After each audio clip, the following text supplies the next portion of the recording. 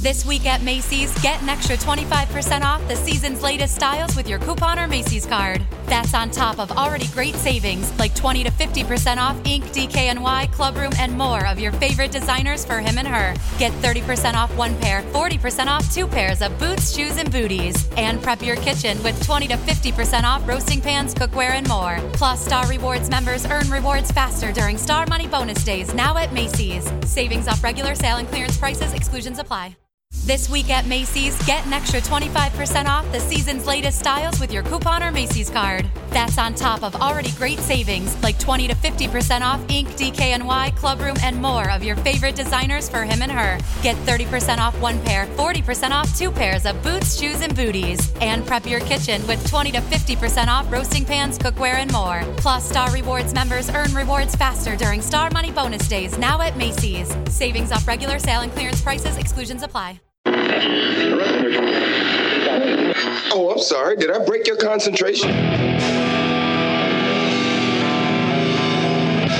Somewhere between science and superstition.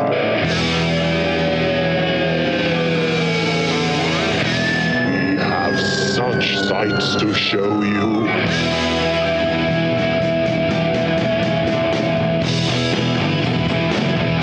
Strange Eons. Welcome to Strange Eons Radio. That's Eric over there. Hello. That's Vanessa over there. Hi. I'm Kelly. We're recording this on a rare nighttime recording. Yeah. Hey, you guys, if you bother to listen to the very, very end of the episode, you always hear me say that we're recording somewhere high above Naval Station Everett. And Naval Station Everett is actually the name of the naval station just below us here. And when I moved in here, the USS Nimitz was stationed there. And I was always looking forward to taking a tour on it. You know, I loved the movie, The Final Countdown, and all that stuff. Yeah. Well, about a year after I moved here, it moved to Bremerton. So it's no longer stationed there. But I watched then, based on Vanessa's recommendation, Midway. Yeah. Streaming now on HBO. Yeah. And it was so wild to see Woody Harrelson portraying General Nimitz. I thought he was great. I thought the movie was great. Yeah. I was so, I guess the word is thrilled, and not in like thrilled happy, as in the thrills were absolutely thrilling me. Yeah, that film is so weird. I don't know why it got so much heat at the time, but like I was expecting it to be total garbage and was like, well, I'm a completionist. Let's check this one out. And it was so good. It had just great moments. The war scenes were just incredible, high action packed, as you said, thrilling, just super fun to watch. Having not seen it, I'm curious if some of it could be kind of like a better version, but the Pearl Harbor effect. Did they do kind of storylines that felt a little romanticized? I'm sure that it got a little bit of blowback because I don't know about you guys. I did not like the movie Pearl Harbor. No. This has a Pearl Harbor scene. That's what starts this movie off. Oh, okay. And I thought it was way more interesting looking. It showed a little more of the horrors of war also. And I was, I've watched a lot of war movies as a kid and all that stuff. And to be honest, the original Midway with Charlton Heston, not a favorite of mine. They forced a romance into that I just was like, I mean, I get it. This is what people want, is a little drama in their drama. Sure. But this didn't do that. And like you said on that episode, we talked about this, most of these characters were real characters, and at the end they give you a little a scroll of what this person did and all the achievements they had in the war and all that. I'll tell you this, and this might make me unpopular. I think that it got negative reviews because it's a rah-rah America movie in a time where maybe rah-rah America is not a popular thing. When did it come out? Just like last year. 2 years ago at the most. It's sort of lost in super recent the world of right now. I mean, I think it's easy to come down on Emmerich because what was the one he did before this? Something that was It wasn't the Shakespeare one, was it? No, that was quite a while ago, and non or whatever. But I think, people have been ready to like hate on him pretty quickly, and maybe it is the anti-patriotism thing, but it sucks because at the end he dedicates it to both America and Japan, and the Japanese soldiers get a lot of like airtime on this, and they're not as like evil, it's not like, oh, these guys are horrible people. It's like their strategy is this, our strategy is that, which I found to be really fascinating. That could be a problem too, is it? Maybe it didn't caricaturize our enemies as being. Maybe it's just a time period that nobody wants to think about right now. Yeah, I thought it was a surprisingly mature film because it did exactly that. We flip back and forth between the war rooms of America and Japan as they're figuring out what to do. And you could see that in Japan, there was a lot of opposition to even attacking Pearl Harbor. And so that was controversial in Japan, and they were dealing with the fallback from that, or the fallout from even doing something like that. They're a super honorable culture and everything, and I'm sure that this felt kind of like an underhanded thing to do. Sure. And then in the end, it turned out to be a really bad decision on their part. Well, yeah, and they thought they had, with the Midway situation, they thought they had it in the bag. They thought they understood like what we were going to do in response. And by we, I mean America. And then they just had it wrong. They just didn't expect certain things to come into play, and some stuff was luck and some stuff was strategy. And yeah, it was like a really terrifying battleship movie. It was very stressful, and like they didn't pull any punches. They were like, yeah, cool. So this guy just dies, just so you know. Goodbye, he's gone. Yeah, it was also a spectacle film. I didn't expect to recognize every single person in it. No, I was like, oh my God, I know this character. Like, I understand what this character is and where they're going and like what's happening, and I can follow their plot. What? Nice. And also Patrick Wilson in any movie, I'm just like, oh, okay. Sure. I feel like I'm in good hands with Patrick Wilson. Firm. What did you watch? Oh man. Well, I finished up Ju-on. Oh. So that Netflix was series? the Netflix series. Hey, so did I. Did you really? Yeah. Oh, well, I'm curious to hear what both of you think of the end. I found it to be weird. I thought it was a weird ending. I thought it was like, are we fishing for season 2? Like what? Oh, I would say absolutely. Yeah. That was I feel like the episode prior to the end episode felt like an ending, and when it wasn't, and the next episode came, and that was the ending, I was like, wait, where's my next episode? Because this is the beginning of a story that, Yeah, so, that's exactly how I felt. I was like, it really felt like there was so much good, strong, scary stuff in it. It was scary from like an emotional perspective, from like, oh my God, ghosts, but also like, oh my God, people, both terrifying. And then you get to the end, and I was like, wait, what happened to I cared about something else that was going on, and now this is different. I thought it was a little weird how after all the stuff that went on, and a large portion of it was just supernatural, to have the two people like explode. Yeah. That was weird. I forgot about that. Yeah. Spontaneous combustion. Yeah. Where did that come from?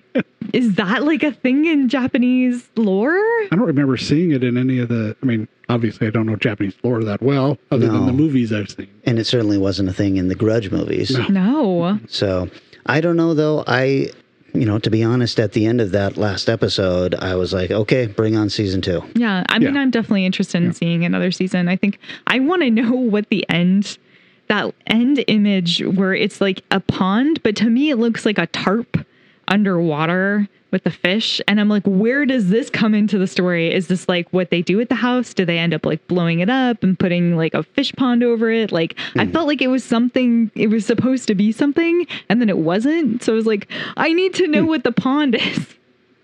Well, I have a small amount of experience in this, and ponds have pond liners that are basically big rubber tarps. But so you might be disappointed. Why are we looking at that? Maybe that was just what the scene was. No. Okay. I need a better answer. I need to know what it means. Sometimes a pawn's just a pawn. That's right. No. Well, I am pleased to hear that both of you liked it. That means all three of us liked it. That makes it a Strange Eons Radio super show. Whoa, whoa, whoa. 3 skulls up,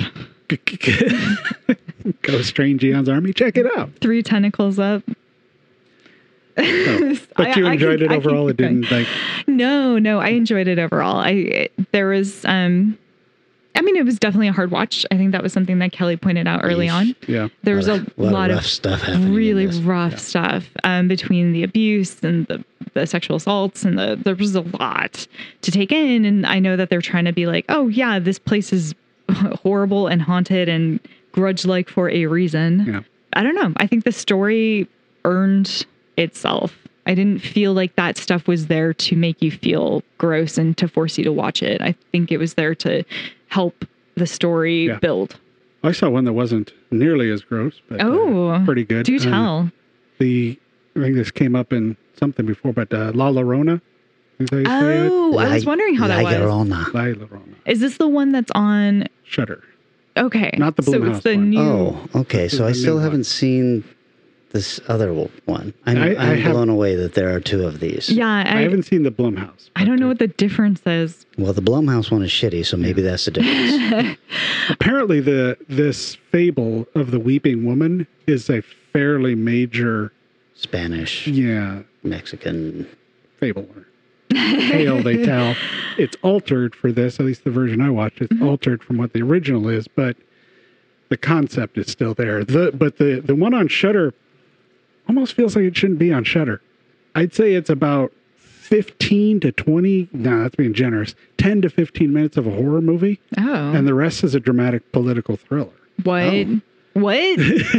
No, wait, what? Yeah. The whole story of this one revolves around a leader who's been dethroned or whatever. He's called a general, so he's been removed from power. Mm-hmm. And he's on trial for atrocities against Native people where they're charged with genocide. Oh.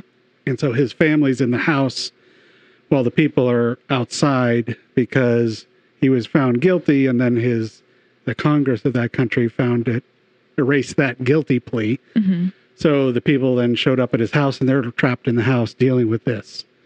And then that's where the weeping woman comes into play. Because there's like a scene where he hears a woman crying, but nobody else can. And that's kind of early on. Sort of comes up, but it really doesn't come up again until the end. And then there's a whole lot of supernatural stuff right at the end. But most of it is pretty good. I mean, it's still a pretty good movie. But, man, it's weird for a Shudder film. I'm guessing shot in Mexico, all Guatemala, whatever country. Okay. Period piece, or is it set in the present day? Probably current. I mean, it could be as far as guerrilla warfare style, it could be anything in the last 25 years or so. I guess the big question is, was it any good? It was good. Yeah. I don't know if I'd recommend it to hardcore horror fans because it's not very horror. Does it feel shoot in like the No, not at all. Stuff? It works. It really works, but it's just part of the story. Oh, okay. So it is good, but it's not. It's definitely not the main theme of the movie. Weird. That's so weird. Yeah, I wonder how Shudder got a hold of that. Is that remotely similar to the? No, the Blumhouse one is American made, and it's got some Mexican actors in it, but most of the dialogue is in English and spoken in English, and you can tell it was made to be screened in American theaters. And Blumhouse has like this, they've got this schedule of events that happens in every movie. And so this thing follows that routine, like to the letter, where something kind of creepy happens, you know, in the first 20 minutes. Yeah. You know, that's after the very opening is a very creepy, scary scene. And then 10 years later, or something like that, we're introduced to the characters we're going to be following through the film.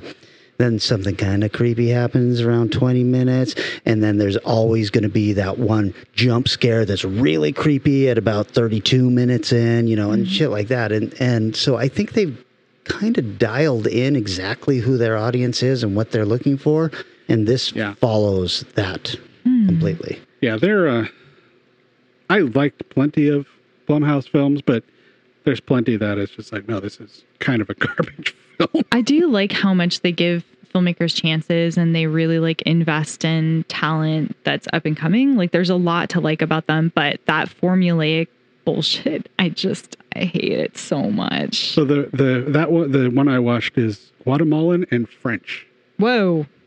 Okay. Cool. So, That makes but sense. language spoken says Spanish, although there's obviously two languages being spoken because some people talk to each other and other people need to translate it for them. Mm-hmm. But if you want a good political thriller with a touch of horror, it definitely would fit that bill.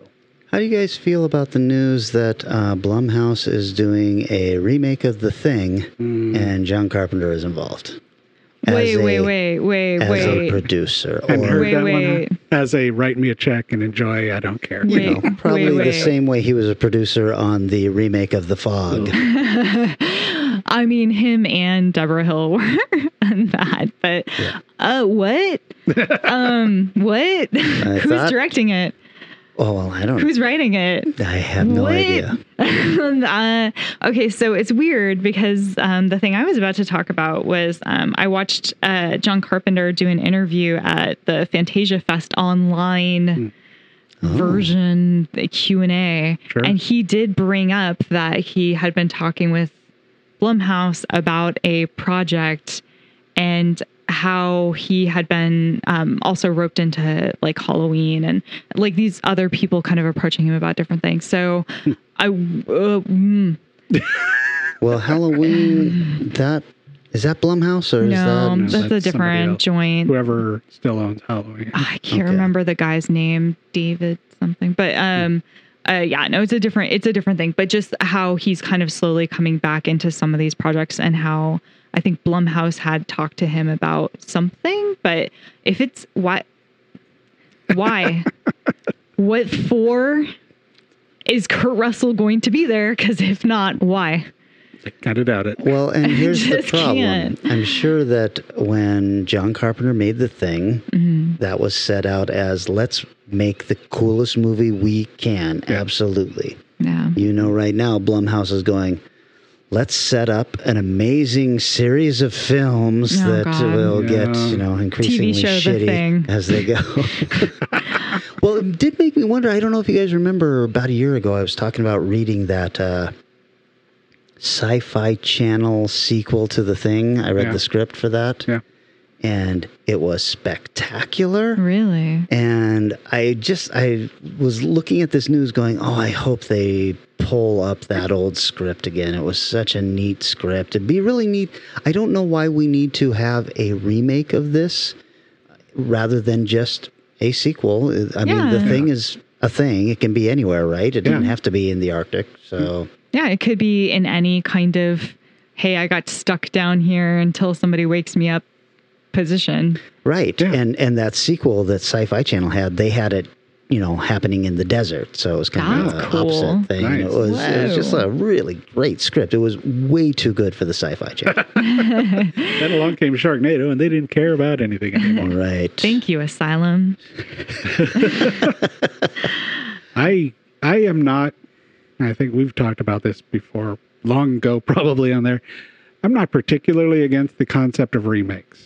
I wish they'd start remaking movies that had good ideas but weren't executed well, Yeah. as opposed to amazingly well-made films. That's totally how I feel. But the market for some second-rate horror film that nobody's heard about because it wasn't executed well is not real strong. Yeah, that's the The problem. market for a remake of John Carpenter's The Thing is going to be huge.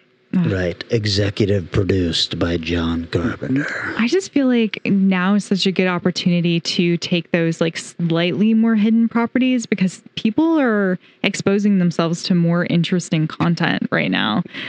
Way No. old, like New Yorker cartoon, I think it was, where some guy's flashing a art. To expose yourself to art. Oh my God.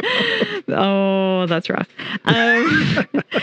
But I feel like that's why like so many weird comic book comic books are being turned into major like properties. Doom Patrol and stuff. That's Yeah. not a major. Yeah, or like The Old Guard, which is something I watched recently, which has got like freaking Charlize Theron in it, and it's like what? Oh yeah, that one. It's sort of just Yeah, got Netflix. ignored completely.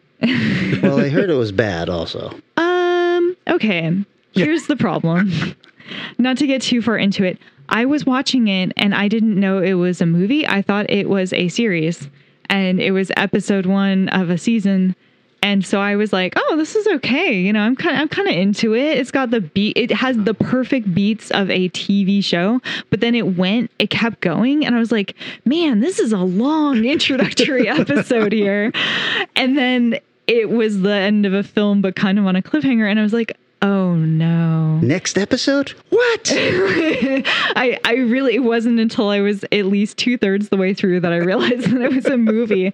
So I think that alone is pretty problematic. And that probably, I mean, if I was watching it as a movie, I would definitely have been like, what the hell? But since I was watching it as a TV show, it was a great like first episode of a TV show. Wow. I was super into it. I was like, man, I can't believe Charlize like signed up for a whole season. I was like, Well, do we think that this was a film that was financed originally by Netflix that she knew was going to Netflix? I don't know. Or It felt like it was purposely a Netflix situation, or maybe it was at the, I don't know, like near the end of production decided to be a Netflix One joint. of the COVID It didn't. victims. Yeah, exactly. It felt like it.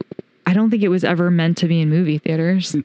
Interesting. But I can't remember. I think it was either, I looked it up and it was either the director or the writer was from TV.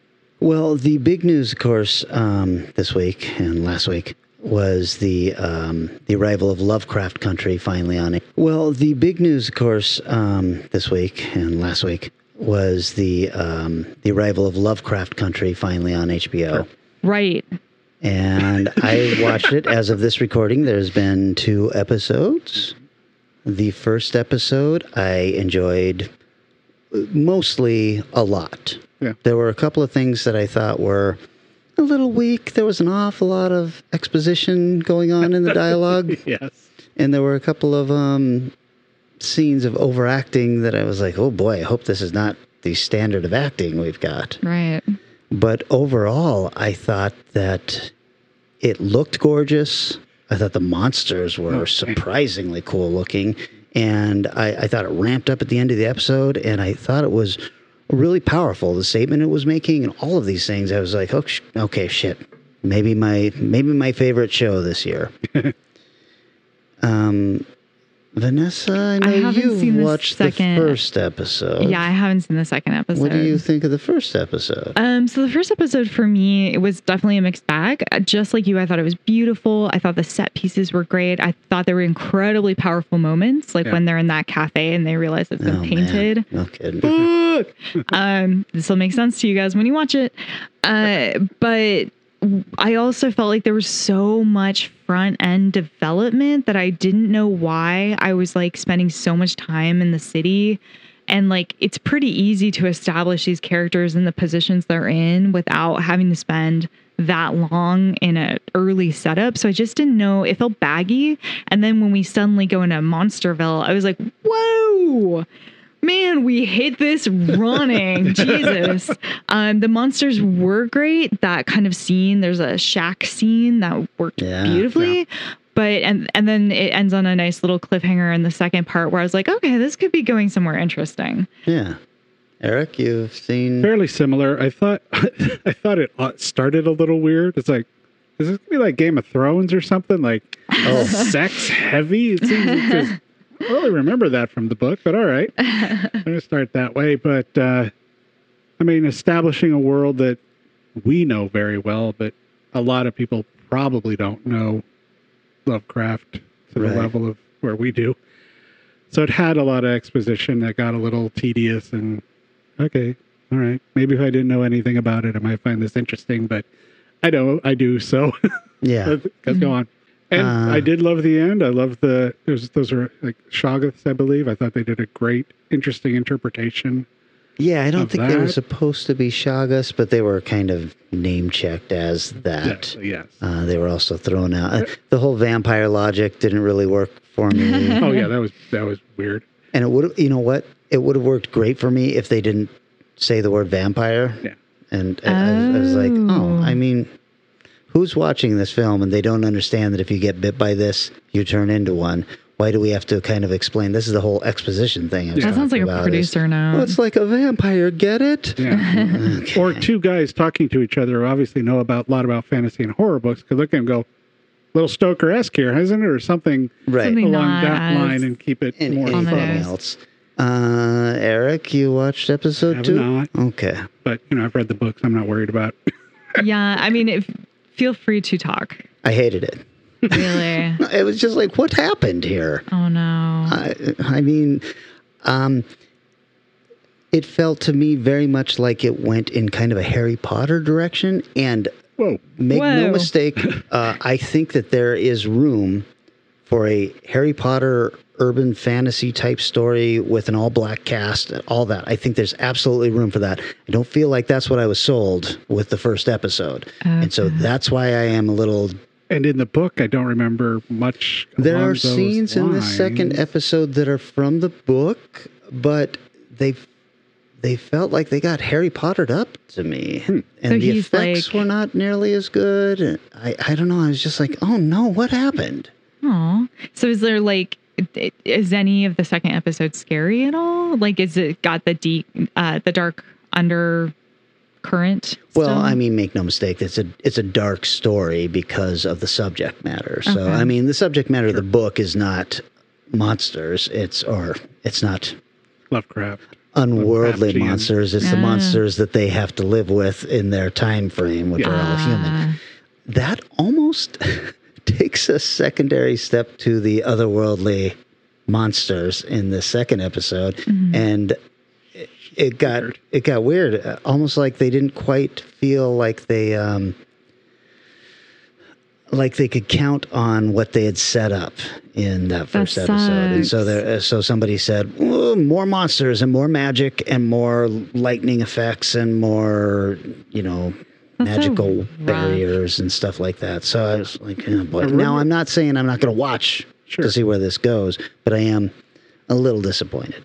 I remember reading a lot of the early interviews, the reviews where people that got first 4 or 5 episodes or something, a lot of them were, wow, that first episode. And, oh, crap, Oh, the no. next few episodes. So, hope Yeah. that's Well, not I'll just say this. HBO knocked it out of the park with Watchmen, yeah. Yeah. and this is no Watchmen. So, that's Yeah, a which bummer. is too bad because the trailer, the commercial for it looked Pretty so good. I was just really pumped, but yeah, it's a bit unfortunate. Yeah. Yeah. Well, shall we move Well- on to our main subject? Or? No, let me just throw out a couple of things really quick then. All right. Fuck you all. Full disclosure, I've been drinking. What? Have a big old discussion about not going too long. Shit, I don't remember. 40 what I- minutes ago. No, I don't remember what I was going to say anyway. All right. Fuck you guys. But you got notes there.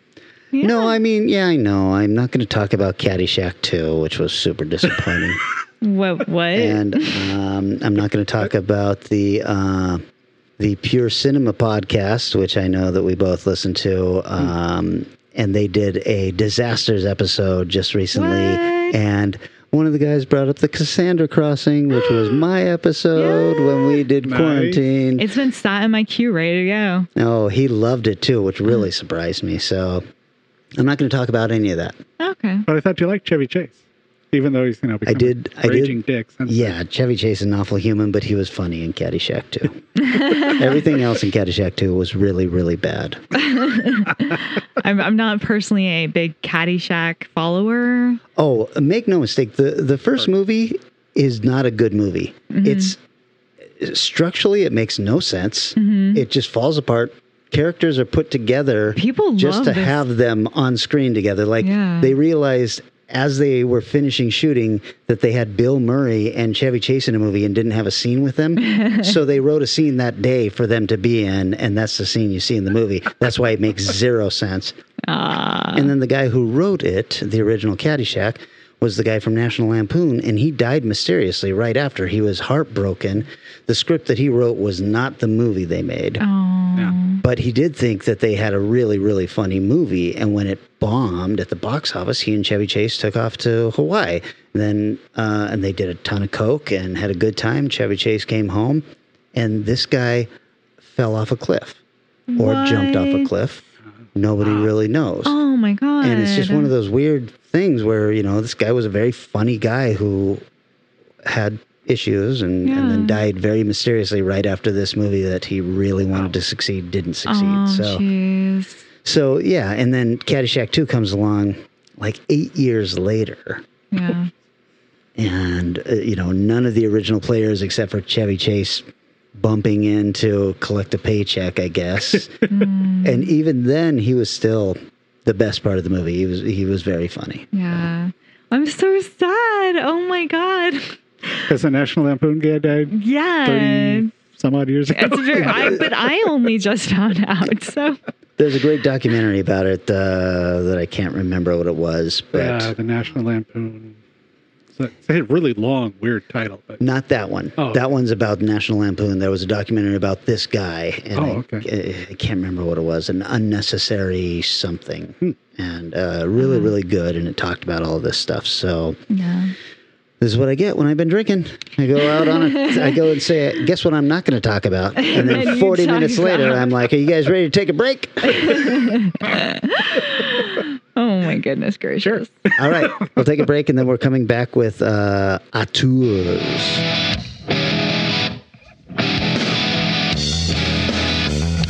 This week at Macy's, get an extra 25% off the season's latest styles with your coupon or Macy's card. That's on top of already great savings like 20 to 50% off Ink, DKNY, Clubroom, and more of your favorite designers for him and her. Get 30% off one pair, 40% off two pairs of boots, shoes, and booties. And prep your kitchen with 20 to 50% off roasting pans, cookware, and more. Plus, Star Rewards members earn rewards faster during Star Money Bonus Days now at Macy's. Savings off regular sale and clearance prices. Exclusions apply. Oh, we've gone bananas for Big Banana in crayon. You'll learn to write a lot of ways. Oh, we've gone bananas for Big Banana in crayon. The colors are so bright and gay. Oh, you can learn to color, write smooth lines or fat. Draw a banana and give it a hat. Okay, bunch, you'll go bananas for Big Banana in crayon. You'll learn to write a lot of ways.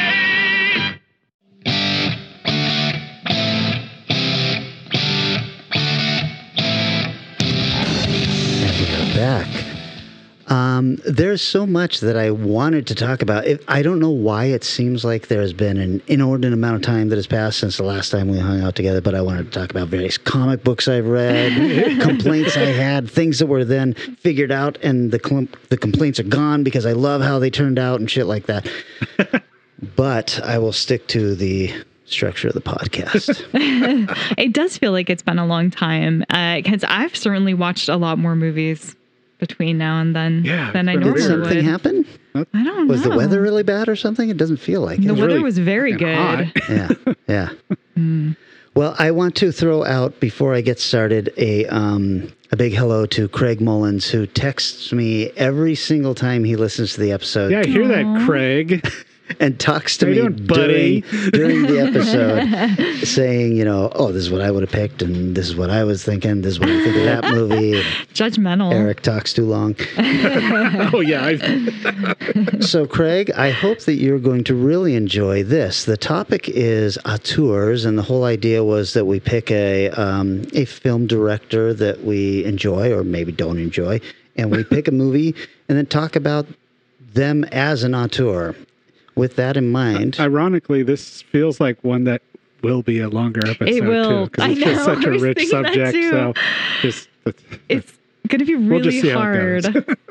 Well, with that in mind, I chose Stuart Gordon. Yeah. And you'd think that I'd go with Reanimator or From Beyond or something like that. Yeah. But I did not. Good. I went with a film from 1987 called Dolls.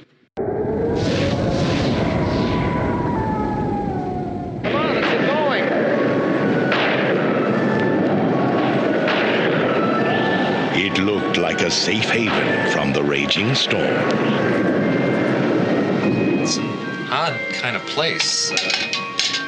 Who'd your folks get it from, Boris Karloff? Their hosts seemed like the essence of hospitality. Stay here as long as you like. Wonderful. But appearances can be very deceiving. What's the matter? Afraid of the dark? Boss, are you scared? Oh, of course not. What's there to be afraid of? This house? Oh, don't be. So, you like toys? I'm a doll maker. I make the most wonderful toys. Dolls, puppets, soldiers, ballerinas. Nobody wants a doll that's special anymore, that's one of a kind. The weather brings out creativity. It helps me in my work. What kind of work is that? Witchcraft?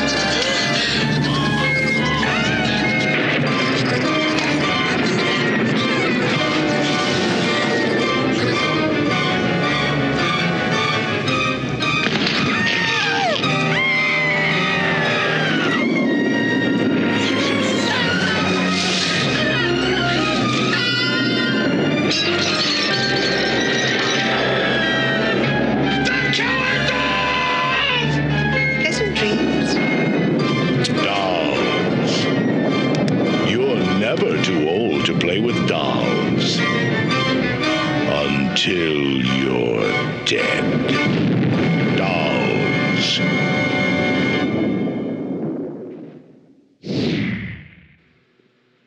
With a great creepy poster. Vanessa, I know you love creepy dolls. This is your favorite subject. I don't want it. Can I leave and come back when you're done, please? This is Stuart Gordon's third movie, except it was shot before From Beyond. So he shot Reanimator, he shot this, and then because of the extensive stop motion effects that had to be done, he was able to shoot From Beyond in between and get it released before Dolls. Whoa! Nice. So this is from 1987. It had a budget of $2 million and a box office of $3.5 million. Well, it made its money. Well, I mean, except we know what goes into promoting film. I know. He probably if you don't did count not make poster costs. Yeah, exactly. The critics on Rotten Tomatoes have it at 64%, which seems pretty fucking good for a low-budget horror film in the 80s. Yeah. And the audience only has it at 51%. Aww. Directed by Stuart Gordon, who did Reanimator, From Beyond, Robot Jocks, Pit in the Pendulum, Fortress, Castle Freak, Space Truckers, Dagon, 2 episodes of Masters of Horror, and the movie that I thought I was going to choose from him, King of the Ants, because I remember really loving that. Yeah. And I got about halfway through watching it, and I was like, I hate this fucking movie. Oh, wow. No. Yeah. And I don't know why, except that I thought, Jesus, who's running the camera on this thing? It looks like shit. Huh. Guess what?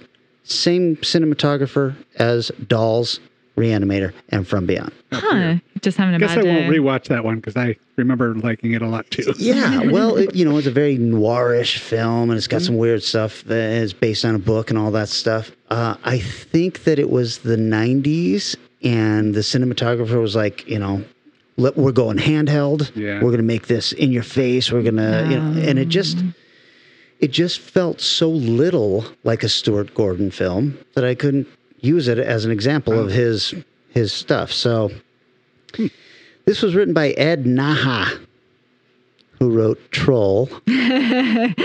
Beautiful. He wrote Chud 2, Bud the Chud. Oof.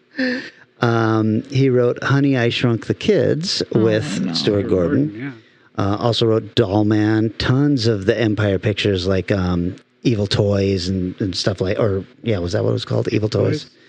There is a movie called that. Yeah, that was it. He also has written 15 novels. Holy shit. Including the novelizations for RoboCop and RoboCop 2. Oh. Nice. Whoa. And it was co-written by Ian Patrick Williams, who has 100 credits, including every Stuart Gordon project. Damn. Part of the club. Yeah. Wait a second. My notes are too tight together. No, it wasn't co-written by Ian Patrick. Ian Patrick is one of the stars of this. He has 100 credits, including every single Stuart Gordon project. And most of his stuff is television from the 80s and early 90s. If you saw him, you would absolutely recognize him. He plays the dad in this. It also stars Carolyn Purdy Gordon, who was Stuart Gordon's wife until he died just recently. She was in Reanimator, From Beyond, and every Stuart Gordon movie. If you haven't seen this film, I don't know how to describe her. She's one of the head doctors in Reanimator. She's a very severe but pretty-looking woman, and she plays kind of a similar role in From Beyond. And it's funny because I know her from like every single movie he's done, and then when I read that was his wife, I was like, oh, of course. Didn't she come with him to the Lovecraft Festival one year? He was there. She might have, yeah. I think she was. Yeah. I mean, obviously she was 15 years later, but right. And then as the very young daughter, Carrie Lorraine, who was a child actor, she was in Poltergeist 2, Alf. She basically gave up being an actor very young, became a criminal defense lawyer. Whoa. And then started just recently becoming a production manager on independent films. So clearly she's got a love for this and is still trying to... It will not stop. To hang out with the creative crowd. If you're a criminal defense lawyer, you're dealing with the worst fucking people in the world. So maybe she felt like, I want to be with creatives and everything. Yeah. We've all been on film sets and they're lovely people. Most of the time. Sometimes. Except for Vanessa. What? I've had... This movie starts with enough like of you, I'm talking. People like me.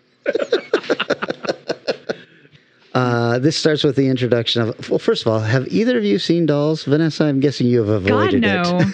If it has a doll in the cover... I finally watched Chucky, and that took like 30-something years for me to get around to. So long ago. I don't remember much. Ugh. I mean, this was a video store regular. It had, like you said, the dolls. It's a close-up shot of a doll with the eyes being pulled out, and it's... They're gonna get you for that. They don't forget. I think they were humanized, I think, in the cover. Yeah. So it starts with the introduction of this family of the mother, the stepmother, the father, and the little girl, and they're driving in a big storm. It's David. It's Rosemary, who's the new wife, who's very severe. She's wearing furs and everything. You can tell that she's very rich and snooty. Mm-hmm. And, of course, Jody, the daughter. Eric just showed Vanessa the cover of Dolls. Oh, God. It's like a Garbage Pail Kids meets my mom's collection. How dare you. The car breaks down. And they basically make their way in this storm and find a old dark house, and this turns into an old dark house film. Basically, they're knocking on the door, nobody answers. They find a basement window that they can pry open, and of course, as soon as they get in and shake the rain off themselves, the owners of the house show up. Kind of creepy older couple who are pointing a gun at them, and they're like, this is what we do to trespassers. And then the little girl's like, we tried to knock, but nobody would answer. and they're like, oh, come on in. So they warm them up and feed them some dinner, and then a few other people show up. A kind of couple of trashy punk girls who have somehow hooked up with a very nerdy man who's not quite grown up. The 80s. Yeah, it's like, why are you guys together? One of the punk girls, though, you guys, is the girl from the Take On Me video by a-ha. Oh, she's so great. Okay. Yeah. So... and the guy is very likable. He's a kid at heart. He connects very, quickly with Jody, the young girl, because it seems like he's got about that mentality, or at least he's held on to his youth. Yeah, his love of childlike stuff. She's got a doll, and he's like, "Oh, I love dolls," and all this stuff. So are these people who also came out of the rain? Yes. Okay. Got it. So they've all ended up. And so this is basically, if you're familiar with the old dark house trope, this is it. A group of strangers end up in an old dark house, and then something happens. Murder or ghosts, or in this case... Or sweet transvestites. Sweet transvestites, yes. Oh, I didn't even think of it. Rocky Horror Picture Show is such an old dark house.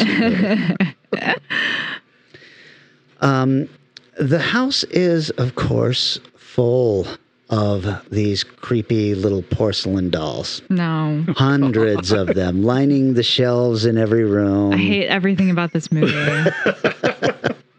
And Jody, she picks out this kind of jester one that she likes. And the old couple are like, "Oh, certainly you can take one of these to bed." It's because it's because her teddy bear got destroyed in the rain when they were coming to the house. So she's got nothing to sleep with. And they're like, "Sure, you can have this." Jesus. So we know that she's going to be fine. But the two punk girls, they see all the old dolls and they're like grilling the old lady, "Oh, is any of this stuff worth anything?" Oh, no. Because, they're horrible people and they plan on robbing the place. Well, they do try to rob the place, but guess what, Vanessa? The dolls come alive and stop them. Oh, you have seen this? No. The dolls come alive and stop them. Oh, sure. Amazing. Twist. Yes. Everyone is shown their rooms for the night, which is weird because you'd think that, oh, here, we're going to stick the little girl with her parents and everything. No, she gets her own room in this creepy old house. And it's because we have come to learn that her dad is just as bad as the stepmother. He wants her gone. The stepmother is rich and he wants this money that she's got and all that. And this kid is kind of an obstacle to all of this. So she gets her own room. Everybody else gets to share a room except for the nerdy guy who gets his own room and everything. The dolls start to kill all the bad people. They start with the girls because the girls are trying to steal things. Sure. And then they move on to the dad and the stepmom. And, of course, all of this stuff is happening, one by one. And everybody then comes together because somebody is missing. Mm-hmm. And, of course, the little girl has seen the dolls moving on their own. And she's trying to tell them everything. And the dad and the stepmother are like, "You're such a fucking liar. Can't wait for you to be gone." And, yes, they're going to be putting her in a home and all of this shit. The only person who believes her? The old lady. No, the nerdy guy. The old lady and the guy who lived there, of course they're in on it. It's their dolls. So are the dolls like using their own interior doll power and ultra strength, or are they getting weapons, or do they have little doll-sized weapons? They have doll-sized, well, yes. All of it? All of the above. Okay, got it. They use various weapons. They do seem to be really, really strong based on their size and the size of the humans. In fact, a couple of them take one of the girls and they've got her on the floor and they proceed to grab her by her shoulders and then use her head as a battering ram on the wall. And I cannot see kill this her movie. that way. I cannot see it. And I'm like, Jesus Christ, these dolls are fucking strong. All of them are. I mean, you've seen all the dolls in this house. If one of them falls over, they just fucking break apart. And it's like, God damn it, there's $50. Well, the dolls in this home are like action figures, aren't they? Oh, God bless you. If you could just talk to my mom and explain that to her, that'd be great. I've had this conversation. It's fine. I got you.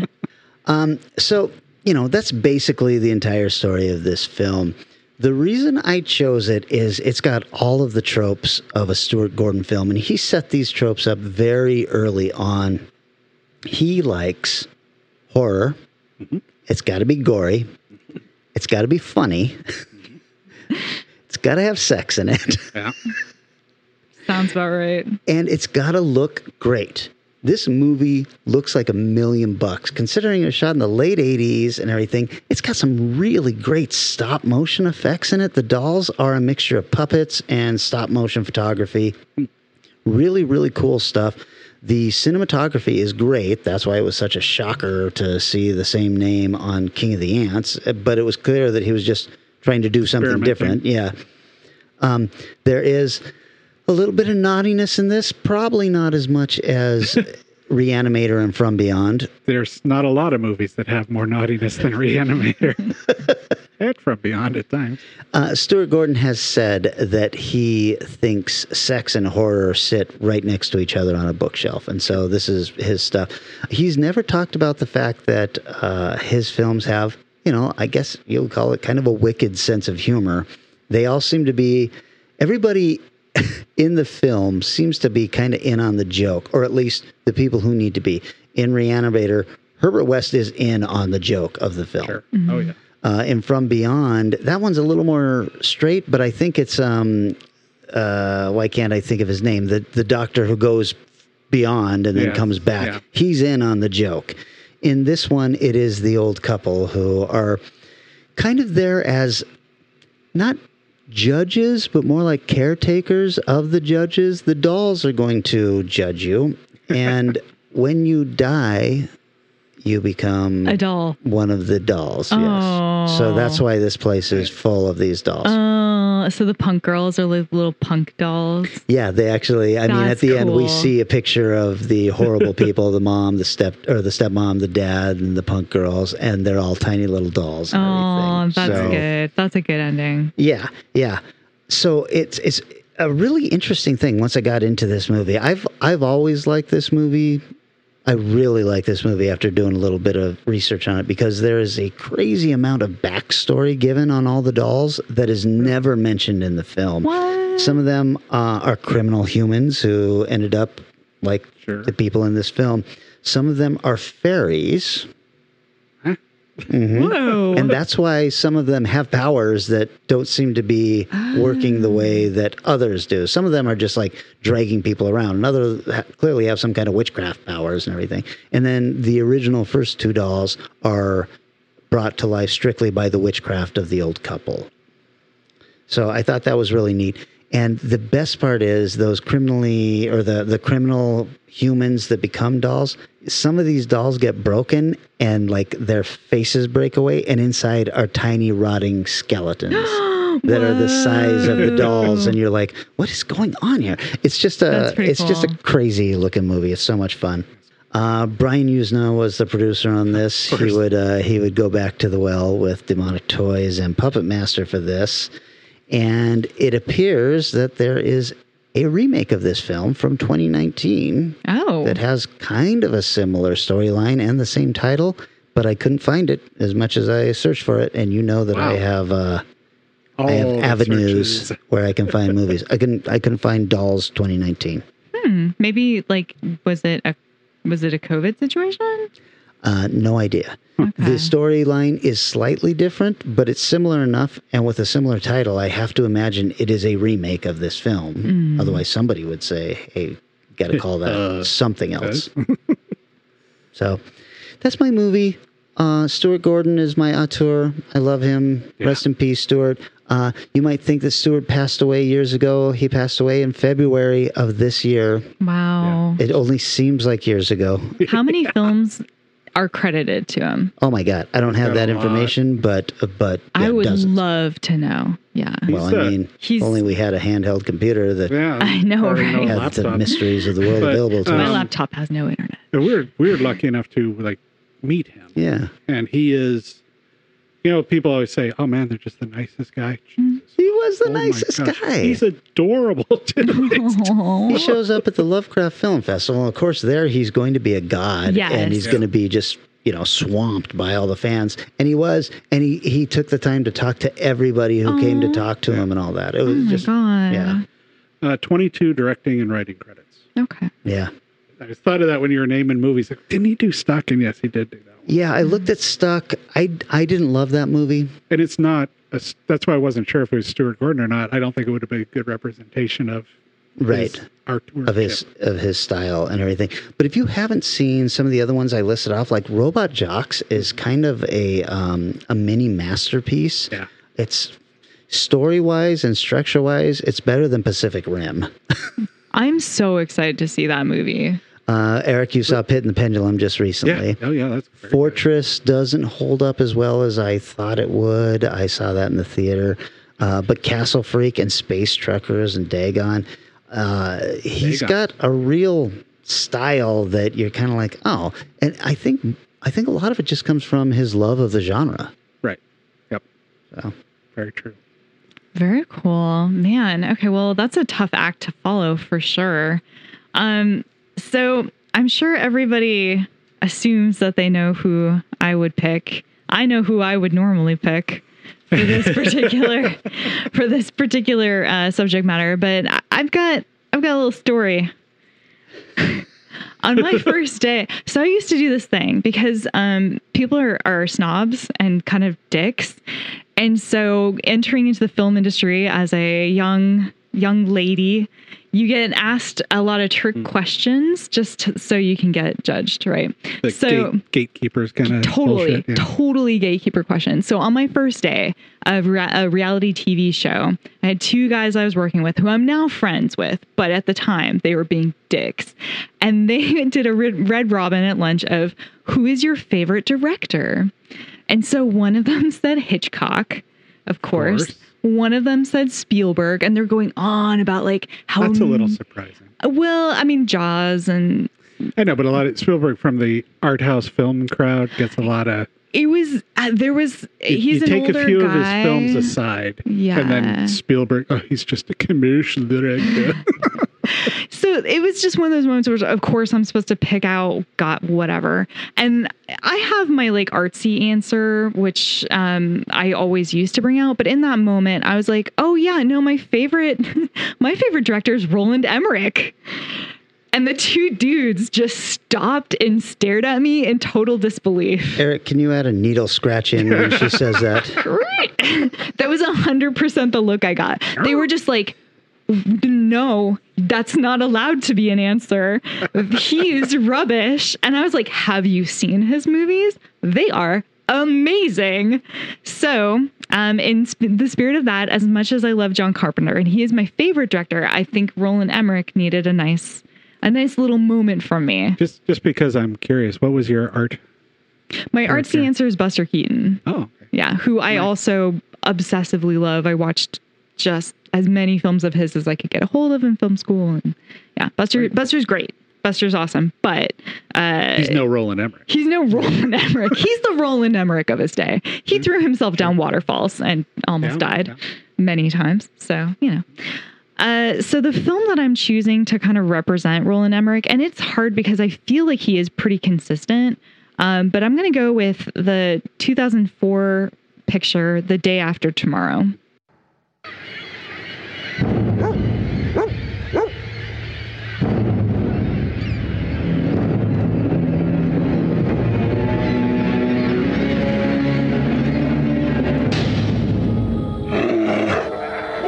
What's gone into them? They're all worked up today.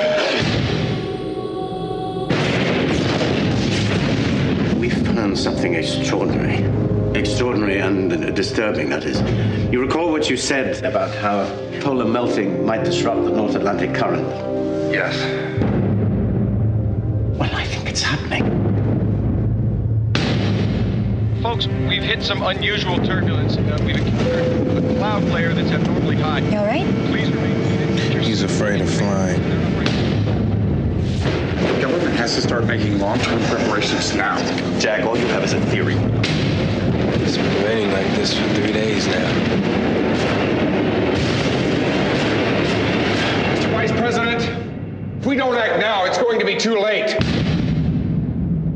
I'm afraid that time has come and gone, my friend. What can we do? Save as many as you can.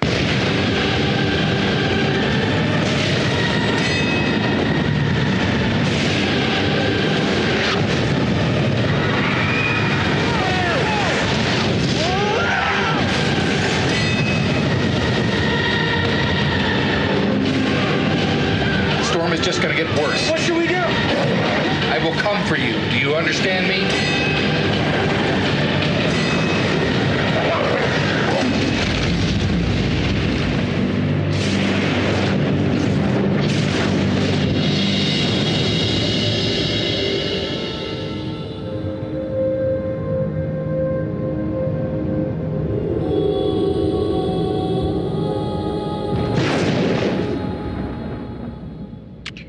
I was really hoping this was going to be a Godzilla episode. Oh, jeez. You know, Boy, that would have been an interesting conversation. exactly.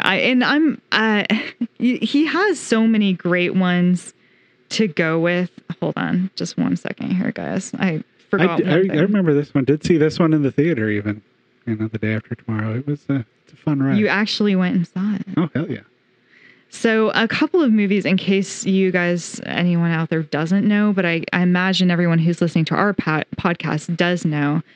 He's listed as a director on, I had to pull up IMDb because I didn't actually type this all out, 21 projects, many of which he wrote and directed.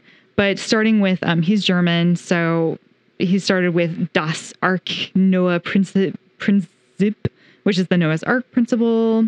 Then he did Moon 44. And then by kind of accident, he got Universal Soldier, Stargate, Independence Day, Godzilla, The Patriot, Day After Tomorrow, 10,000 BC, 2012, something we don't want to even mention in here because it's so off base for him. White House Down, another Independence Day. We won't worry about that. And Midway. So he's definitely prolific and he has a very specific style. So Day After Tomorrow, big, bombastic, huge picture, end of the world style. And he does go bigger or go home with the film shortly after that, 2012. This particular film got 44% from critics, 50% from audience, from Rotten Tomatoes. I think that's a little low. I was a little surprised. I think maybe in retrospect, people are like, actually, he's not that good. But it wasn't really the day after tomorrow. It was the day after the after. It was like a couple of weeks. It was the day after yesterday. Oh. Shit makes it today. Motherfucker. Everything's happening. Never mind. You know what? We don't like Dennis Quaid after all. The budget was $125 million, and the box office for this was $552.6 million. So this was a success. Like a hit. Yeah. It did really freaking well. Yeah. He's not much of a box office success usually. Actually, yeah, definitely. And that is 100% one of the things that he is known for. He made, let's see, The Independence Day was the first film to gross $100 million in less than a week.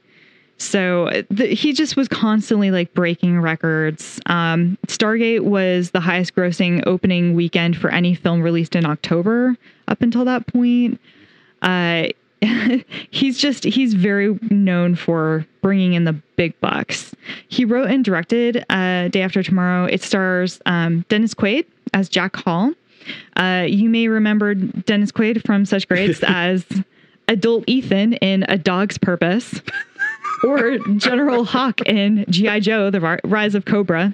Oh, yeah. Is that the one we saw in the theater? Yes. Yeah. He was also an uncredited extra in the graduation ceremony portion of Stripes. So, that kid, maybe he'll make it one day.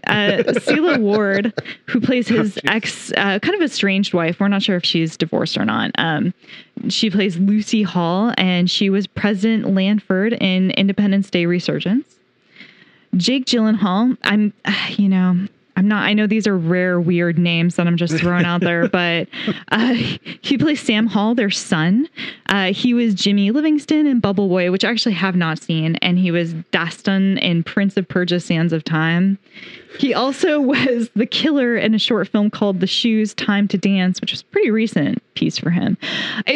Jake is a hard one to make fun of for this particular bit because he's in a lot of just good stuff. Oh, yeah. He doesn't do a lot of not good stuff, even as like a kid. So he's actually a really good actor. He's so freaking good. Very smart at what he picks. Really? Yeah, I know exactly. And I'm glad you brought up Prince of Persia. Man, that's shit. I know, right? Yeah. He's been in a lot of good movies. That's not one of them. Exactly. I had to dig. Emmy Rossum, who's this love interest who's Sam's crush. She is an opera singer and also the uncredited caroler #1 in Mr. Robot episode 401. She also stars in Phantom of the Opera. Don't worry about it. Ian Holm plays Terry Rapsum. He's like another clientologist, scientist. He plays Gordon in the Frighteners TV series and Pod in the 1993 TV series Return of the Borrowers. I didn't realize there was a Frighteners TV series. I didn't either. I was super surprised. It was at least half a season long.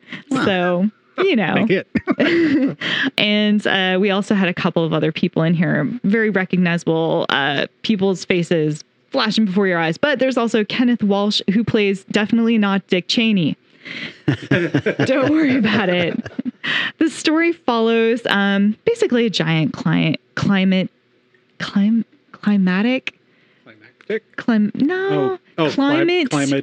disaster that basically ends the world as we know it. The plot surrounds Antarctic research station. Starts off with them drilling for cores. They want to get definitive proof about global warming. Midway into their little drilling, the entire Antarctic iceberg breaks in half.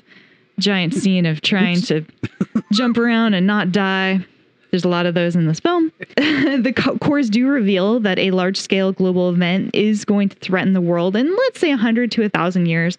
We follow Jack Hall, who's a paleoclimatologist, who is going to this kind of conference in Delhi, speaking about the warnings of just being aware that this is coming to a giant kind of audience of different power people in the world. And of course, the vice president of the United States is like, well, you know, what's really in danger is the economy. So, you know what? Maybe we don't worry about this because the economy is just as threatening. He's not wrong. How times change. Right? Oh, definitely not something that I was like, man, we really all forgot about this movie. We remembered it in the moment, then we really moved on. And now we're like, let's not think about it too hard. Jack is super obsessed with his work at the cost of his family. He's definitely estranged from his wife. His son really can't stand him. He's consistently chosen science and work over his family. So this becomes really clear when he goes to grab his son, Sam, and take him to the airport. He is, of course, late because he was busy looking at some maps or some shit. Sam is the beautiful Jake Gyllenhaal. He's off to a New York academic decathlon because he has a crush on a girl. Meanwhile, a buoy off the Atlantic is saying that it's very cold. And Ian Holmes is like, man, it's really cold. We should probably care about this. Everything's not so good. And it turns out that that ice age that might hit within 100 to 1,000 years is actually going to hit this week. What? The day after tomorrow? Not tomorrow, but the day after. Okay. Yeah. First, but we have to get this week. Sam's got to get to New York. He has to participate in the decathlon, and then day after they sleep, and then the next day is when it happens. So definitely day after tomorrow. Yeah. So that's exactly what Sam does. And he, of course, gets stuck in New York because things start to get a little weird. There's a giant tornado session in LA that rips apart a bunch of buildings. And everyone's like, oh, shit, LA's falling apart. Running around. How was that again?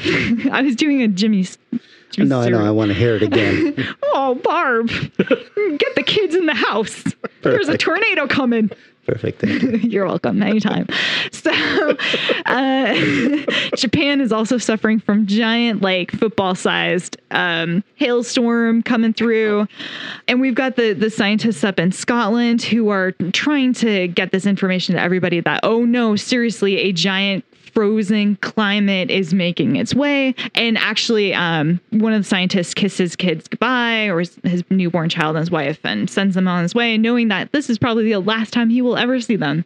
He has got to maintain the post in Scotland and make sure the world knows, along with Ian Holm, that things are not going well. It's a global disaster. Somebody send my kids away and I'll just hope they'll be all right. Sit put. I was also wondering about that. I was like, I hope that they go somewhere good. Falls into the Stevie Nicks. Oh yes, definitely lighthouse situation. 100% The Fog. It's looks like everything's going to be horrible and everyone's going to die. But I'll stay here. In fairness, he's not wrong, because everything north of the middle of the U.S. up in the world, on that latitude longitude divide, freezes over, and they are all basically so if dead. You go south, so if you go south, you will have a better chance, but they still have tsunamis, which is what comes for New York. Giant tsunami comes through. There's a very dramatic scene of Sam trying to save the girl who's helping. Oh my God. A girl who's helping a woman get out of a taxi cab, and she needs her bag and she goes back for it. But down the street, there's a giant tidal wave coming. Run! But she doesn't, because she's trying to get the bag. So he runs after her, gets her, and brings her back into the New York Public Library before the tsunami hits them, which I think is very interesting, that tsunamis do not move faster. I feel like I was lied to because, Well, I mean, I'll just put this out there. I don't think the science in this film is 100% accurate. You might not be wrong. I mean, I do recall them like running away from the cold, freezing. Yes, and closing a door and escaping the cold. Exactly. It was a cold front. Yeah, I think you're actually making my point. So basically a group of survivors are now huddled up in the New York Library. Sam manages to get a hold of his dad, and his dad promises him, I am coming for you, son. I'm going to make my way across the soon-to-be frozen tundra of the upper half of the United States, and I will save you. Sam then has to learn to take charge. The girl that he has a crush on got a cut on her leg, which of course becomes infected. So him and a little group of people go out to a ship, grab some medical supplies. They're chased by wolves. Then they're chased by the freezing cold, which is threatening to freeze them in their tracks. But they manage to run down the hall in time and close the door on the cold, which stops it, which is so good, which is paralleled because Dennis Quaid is doing the exact same thing where he's at. It's just beautiful, but with a Wendy's. Well, remind me, where did these wolves come from? They're from the zoo. So all the animals in the zoo get loose. Right. But they form a little angry pack. I get it. And the cold doesn't affect them because... It does, but it's not like the freeze doesn't come until after they escape the wolves. So there's I feel like these were questions that were brought up in the pitch room, and Emmerich was like, they're Arctic wolves. That's it. And but that's not... doesn't matter. I will say... This is the guy that made Independence Day. Just nod. Don't worry about it. Don't worry about it. And the other thing I will say is there's very potentially answers. From listening to the commentary, I didn't listen to a lot of it, but there was a lot that was cut out. Like probably a third of the film more. Because every single scene he was talking about how there was more to it to explain certain things, but they had to cut it at the last minute, or they brought back like the entire Japan hail scene apparently is this big storyline that got cut. Of course, there was the part. So it was football-sized hail. Yes. Which was ironic because they were Japanese and they were actually at the time making hail the size of footballs. Where are you going with this? They were making footballs the size of hail. They were miniaturizing football. What are you even doing right now? It's time for that record scratch sound again. I don't know what's happening. I'm just going to keep going. So, like any other really good Roland Emmerich film, we have a lot of sort of building action, building suspense. And of course, there's lots of different little groups of people all over. So you have like even astronauts up in space. You've got Dennis Quaid's people. You've got his son. Oh my God, I'm already forgetting the actor's name. Jake Gyllenhaal. Jake Gyllenhaal's people. We've got the Scottish people. So we have all these little ensembles that are showing us all the different effects of this giant event. Dennis Quaid, of course, makes it and helps save his son. The world has now changed forever. There's a bunch of people who had to flee to Mexico, all that kind of stuff. So... I love these movies because, like, well, we made it. I mean, millions of people died, but we didn't know them, so it's fine. Well, it's really funny because they're like, oh, nobody really survived in New York. And there's even this, like, little group of people that went out into the cold and didn't listen to Sam. And, like, of course, the consequences, all these people froze to death in their tracks, and it's really sad. But at the end... when these giant helicopters come to save like all the people that survived in the library, which is maybe like 20 people, you see all these other helicopters and you're like, well, what are they going to do? There's only like one group that survived in all of New York. But no, they land and then all these little groups of people come out on the rooftops and it's very like warming. Remind me, was this like this was just a one-time event, or the world has completely changed and And the weather is fine now to live on past Kind this? of, yeah. So it's like this giant thing was coming and it was part of global warming and it was like this sort of epic response weather-wise, but it sort of evened itself out. It's just that the North Pole is now in a different place. Like all the poles have shifted. Oh, that's happening right now, you guys. By the way. I don't know if you guys are paying probably not the attention. day after tomorrow, but it's coming. Apparently it's happened on the planet a couple of times where the poles have reversed. I and have heard that. We're in the middle of that right now. Are we really? Yeah.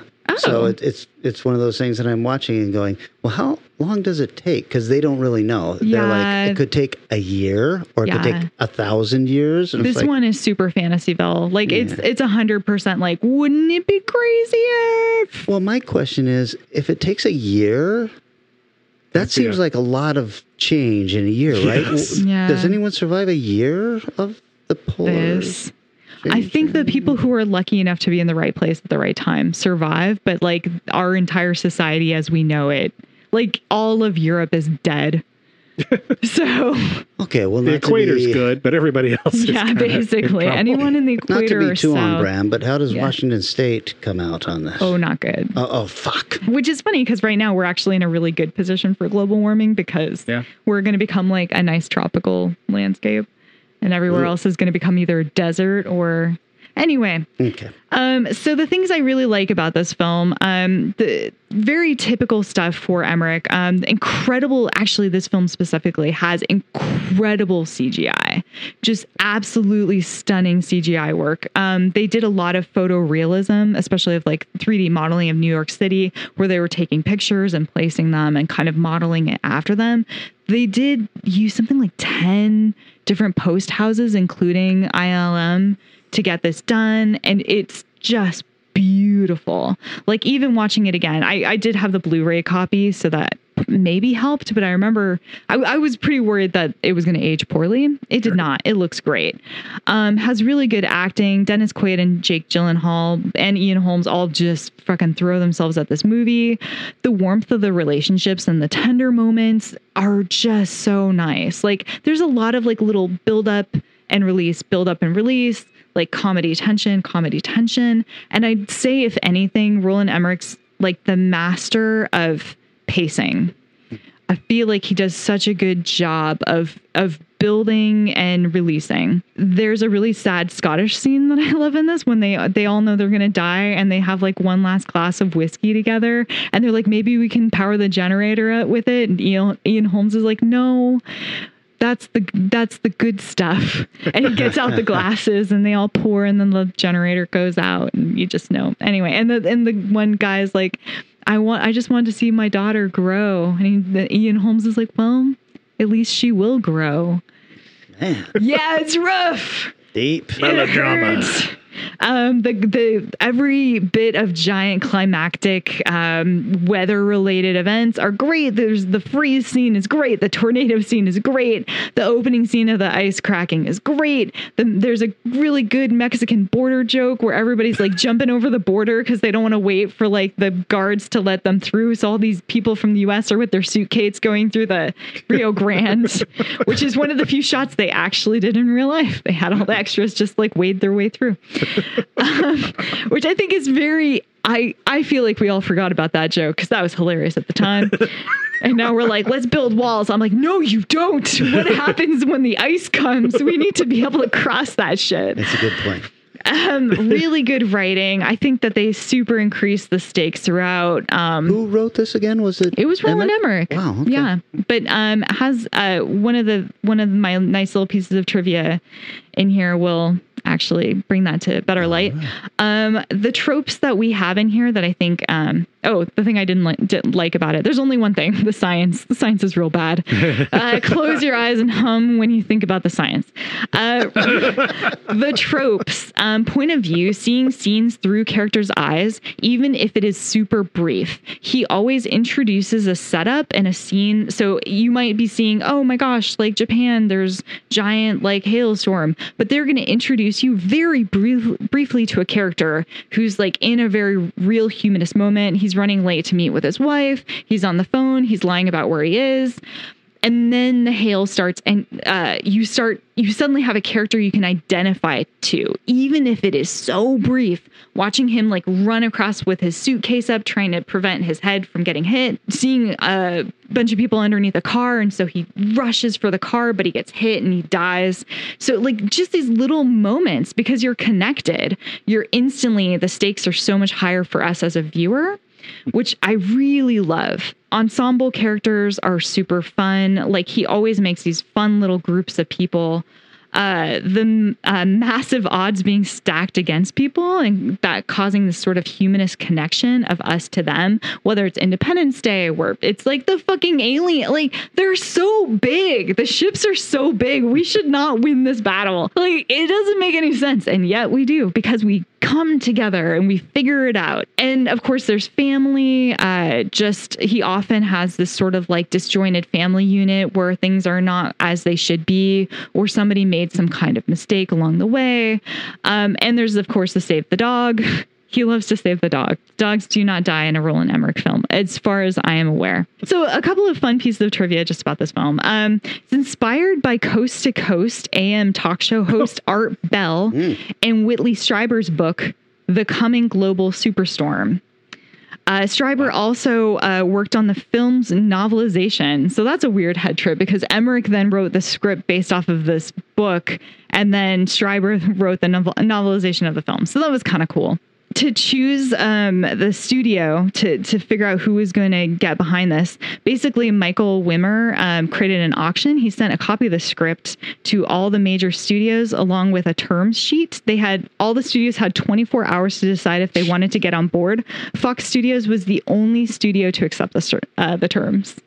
Interesting. So, weird. Yeah, it was a weird way to do it, but I think it's pretty smart. Instead of saying, okay, let's wait and see if anyone wants us. It's like, okay, well, you guys either want us or you don't. I mean, yeah, it's a gamble, though. This is not something new. I think it was Alex Proyas who did the Halo script and basically sent it with the guys in the armor and basically said, you have 2 hours to read the script. And everyone just was like, fuck it. Well, I think everybody bailed on it. Yeah, that's why we don't have a Halo movie. Is there like, wow? Fuck this guy. So it's a gamble to pull those kind of gimmicks, but I appreciate that this one worked. And the other thing is he's a known entity at that point, so kind of had a success record. Yeah, it kind of makes sense. Like, hey, you're either like with us or you're not. Like, let's not play this game. But yeah, I do think you're right. I think it's a huge gamble, and I'm kind of surprised it worked out. But I'm very glad for Fox, because obviously they made a lot of money. There's 416 visual effects shots in this film. That seems incredibly low. It does, yeah. I know. I was also surprised. There's over 1,000 artists who worked over a year creating just the visual effects. There was a 13 block size 3D model of Manhattan, which was textured using over 50,000 scanned photos. Oh. It was criticized for the writing and the scientific inaccuracy. Really? Weird. Very odd. Scientists, this is actually a nice little story. So when paleoclimatologist William Hyde of Duke University was asked on Usenet if he would see the film, he answered that he would not see it unless someone offered him $100. Subscribers to the news group took up the challenge, and despite Hyde's protests, raised the $100. Hyde's review on Google Groups criticized the film's depiction of weather, which stopped at national borders. And it was, and said it was to climate science as Frankenstein is to heart transplant surgery. Wait a second now. What? He said that the day after tomorrow is to climate science as Frankenstein is to heart transplant surgery. Talking about that documentary Frankenstein, 1931. You know what? I don't want to break your heart. Brain surgery for that one, but hey, that's me. Hey man, I'm not going to change this guy's words. And I will just, I did a lot of research on Roland Emmerich, and I don't want to spend too much time on that, but I will say he's a really incredible dude. And a couple of things that really surprised me about him, that I had heard that maybe he was an asshole, which is why I didn't really want to look him up. But actually, he's like an active campaigner for the LGBT community and is openly gay, which I did not realize. I didn't realize that either. Yeah, he's married to his partner. He pledged over $150,000 to Legacy Project in 2006, which is dedicated to gay and lesbian film preservation. He's given the largest donation to date to a program called Outfits. He actually dealt with overt racism when he cast Will Smith in Independence Day. Yeah, and he just was like, fuck off. And then there were also people who were reluctant to show an interracial couple in The Day After Tomorrow, which is that Scottish scientist who said goodbye to his baby. His wife was white and he's black. And I guess like... What year was this? This was 2004. We've got... Good Lord, man. We got people who are worried about interracial couples in 2004? Yeah. Okay. Isn't that stupid? Yes. I mean, come on. You saw Star Wars. How many interracial couples ended up out of that? Star Wars? Yeah. Star Trek? No. Most recent Star Wars. I'm sorry. Was Finn able to get with a white girl? Or was he put with a black girl? I thought you were talking about the fact that Han Solo was supposed to have had a Wookiee wife, according to canon. Really? Before... You're not fucking with me? I mean, I would always fuck with you, but I'm not this time, as far as you know. I'm going to be very confused and say I'm not sure where we stand at Ron this. Forbick and Danny Williford can check my facts here. Emmerich is the 15th highest grossing director of all time. He's got $3 billion. He's made $3 billion worldwide and just over $1 billion US on his films. And his house is adorned in really weird shit. There you go. You listed off his films, and I was like, okay, here's a ton of films that I wouldn't necessarily say were great movies, right? But I liked like 90% of them. They were just so fun. This is the thing. Like, I think that I've always felt like there's good films and there's enjoyable films. Yes. And I think it's really unfair to say that an enjoyable film is just straight up not worthy. I think it can be worthy because of its artistic integrity, but not enjoyable. Yep. But I also think it can be enjoyable, but not good and artistic. Oh, yeah. And I think that his films really fall into that. He makes specifically popcorn movies. He wants people to be entertained, and he knows it, and he said it. Yeah, not just popcorn, blockbuster. Oh, yes. I mean, geez, you listed off those films. Some of those I didn't realize were him. Wow, holy cow. This guy has made a lot of money for... A lot of people, hearken on things like Godzilla or Independence Day Resurgence, but he freaking made Universal Soldier, which was kind of given to him on accident. Like, he came over to do a different film project, which fell through, and the director for Universal Soldier stepped back, and he was offered it, and he stepped into that, and that just... He hit the ground running. He's got a really good record. And I think it's really unfair to look at him and say, oh, well, he doesn't have any worth because he did a couple of really good films, fun films, but no really artistic films. I mean, he wants to do artistic things sometimes. That's why Anonymous exists. I hate it, but it exists. Is it artistic? Yeah. Are there zero It's very explosions? Drama. I don't remember any explosions. I remember there was a scene where somebody's running through a hedge maze.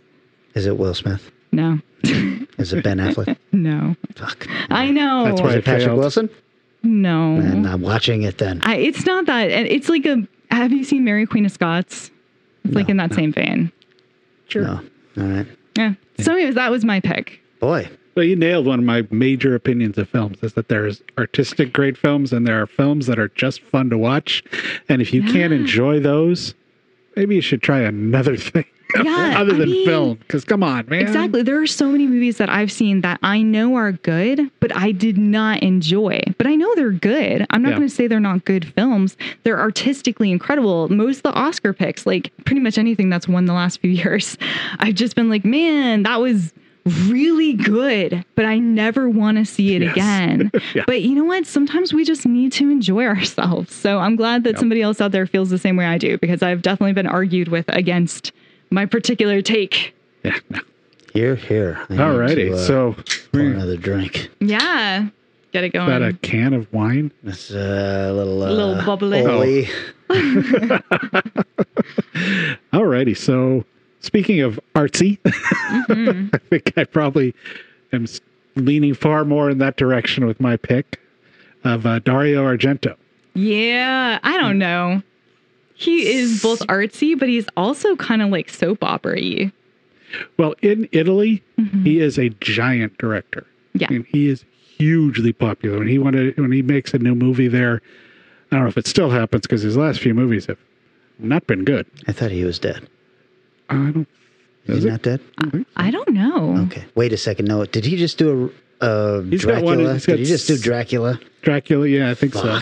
Yeah, No, it's not good. He hasn't had a good movie in, I would say, probably 15 years, maybe. I didn't mean to shit on your auteur. No, he's falling apart. But he used to get front page news coverage when he was going to start a new movie and stuff in Italy. He was a giant. And this is one of his that I have never seen. I wanted to see it a long time. Really wanted to see it. Saw it. Wanted to see it enough that I bought the Arrow Blu-ray going, I know I'm going to watch this sometime.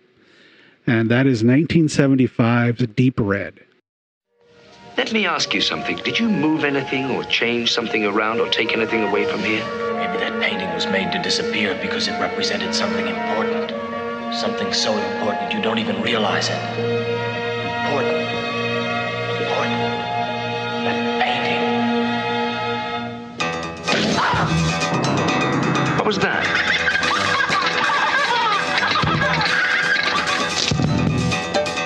I don't know who you are, but you gotta help me.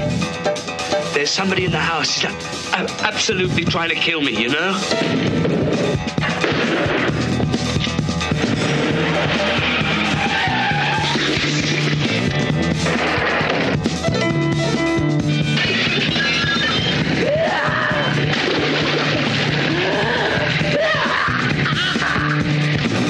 You have killed, and you will kill again.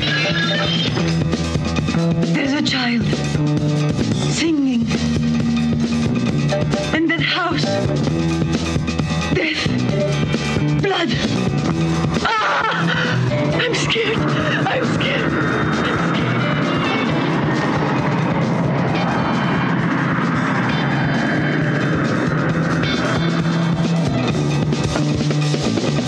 And I tell you, I was right on the goddamn mark on buying this one. Yeah. Wow. Holy shit. I have not seen this. I have seen this a couple times. The Rotten Tomatoes is 96 critic, 86 audience. Whoa! Wow. It made 3,709 billion lira. Oh my God, I was on such a roller coaster there. You said thousand? 3,709 billion. That's how it was written in the post thing. I thought, that's weird. Wow. Which translates to about $629,000. Oh, that's better than I thought you were going to say, because I thought this was coming out to $629. Yeah, lira is not worth much at all. Anyway, so Dario Argento, as you might know, he's made 29 films, directed 29 films. Dracula 3D amongst them, unfortunately. But yeah, and the grand theme of picking up some of his worst films, I'll say Dracula 3D. But you probably know him. If you know Dario at all, you probably know Suspiria. Yes. Which is easily his most popular film. He's also the writer on this and wrote a lot of his films, along with Bernardo Zapponi, something like that. And stars of this one, David Hemmings, who is also in Blow Up, Gladiator, Barbarella, tons and tons of films. Daria Nicolodi, who's in damn near every Argento film, and a lot of other work. Gabriel Lavia, who's in Beyond the Door, and apparently a huge theater star in, quote unquote, legitimate theater in Italy. The basic storyline is there's a jazz pianist and a wisecracking kind of journalist are pulled into a web of mystery as the jazz pianist has witnessed a brutal murder of a psychic. It's a giallo. Yes. It was, interestingly, it was he'd kind of gotten away from doing giallos and kind of was getting a little bit of heat that maybe he just can't do a giallo anymore. So he said, fuck you, I'm going to do another one. And he made what many people consider one of the best giallos, period. And it is good. Fantastic music. Do you need to explain to the listeners what a giallo is? Giallo is, I believe it's yellow in Italian. And it was a series of films largely in the 70s, some in the early 60s, some into the 80s, that were incredibly violent and style over substance murder mysteries. If we had Tony here, he could probably go on for another 15 minutes describing exactly what they are. They often featured a black-gloved killer with a knife, which is a little strange. That's always kind of hit me weird that was like the trope of these films was the black gloves was I don't know. Italy is so fashion oriented. I can kind of see that. Like the beautiful leather black. I mean, I don't know. That's a good reasoning. That's a fair reason. I like that. The music is the first film done by Goblin. Oh. I freaking love the soundtrack so much. Good. I had it for years and listened to it a lot. And it starts playing. Oh, fuck. I know this soundtrack. Boy, it is phenomenal. I forgot they took over for somebody who'd written some of the stuff. That's where there's some weird, like guitar-based things that are a little off for them, but that's actually the previous composer who they decided wasn't doing what they wanted. And Argento heard these guys and said, "You're pretty good." The guys in Giallo were like 20, 21 years old. He said, "I want you to work on my film." And like, okay. Because Argento was well established at this point. Seventh or eighth movie, I think. The film is gorgeous. If you've ever seen a Dario film, okay, let's see. If you've ever seen a 70s or 80s Dario film, they are flat out lush. And this is up there with Suspiria and Opera as one of his most beautiful films. It is just amazing.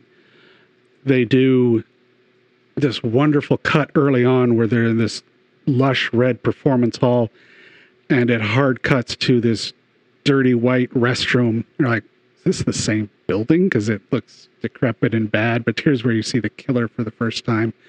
Well, you see the killer's black gloves. You don't see the killer, of course. A lot of Giallo is first-person killer, and in a kind of creepy bit, Dario is usually the guy holding the knives and wearing the black gloves in his movies. Oh. I found a little unnerving. He was kind of well known for, at least at the time, for hating actors. He really didn't like to work with actors, which kind of explains why there's a lot of mediocre performances in Dario films. Oh my gosh. But he does this amazing series of shots, and this goes through the whole movie where it's kind of showing what the killer probably is thinking. And it's these incredibly tight, like opening credits 7 tight shots of these weird objects on a black velvet or black felt. And it just kind of travels around there with a moving camera. Interestingly enough, the first black glove killing is with it's not a knife, it's a meat cleaver. So you're like, oh, he's going to be doing something a little different here. And he does. That continues through there. And in order to give it a sort of surreal feeling, the area he meets, I forgot the name of it, but it's a very famous area in Italians with 2 giant facing statues. And in that is the bar from your favorite painting. Mine? Yeah. Yeah. That your favorite painting, you always post things? Okay, yeah. Nighthawks. Yeah, and it's called something different, the Blue Iguana, I think, or something. And it's right there in the corner, and you see the bartender, and there's people sitting on it. It's like, oh, shit. Right. I must, I watched this on Blu-ray on my computer, and I think I screenshotted like 5 or 6 shots going, this looks so good. And that was one of them. I forgot to bring that. I was going to show you that. And another moment of true Argento-esque is the first woman killed has her head shoved through glass, which happens in Suspiria quite vividly in it. Now, the part of what makes Argento so good at what he does is his ability to move camera. Film starts with I forgot the exact stain, but then it moves into this theater where they psychic is speaking, and the camera just moves down the aisle through all the red, and you see the people sitting in the audience, and it moves through that, and it zooms up. It's just a gorgeous shot. It's like, and of course, when the murder happens, the jazz guy has seen it and runs up to try to rescue her, and she dies, but the cop shows up and seems to be a complete moron. So jazz man must investigate himself. So let's be clear. Plotting is not always Argento's strong suit.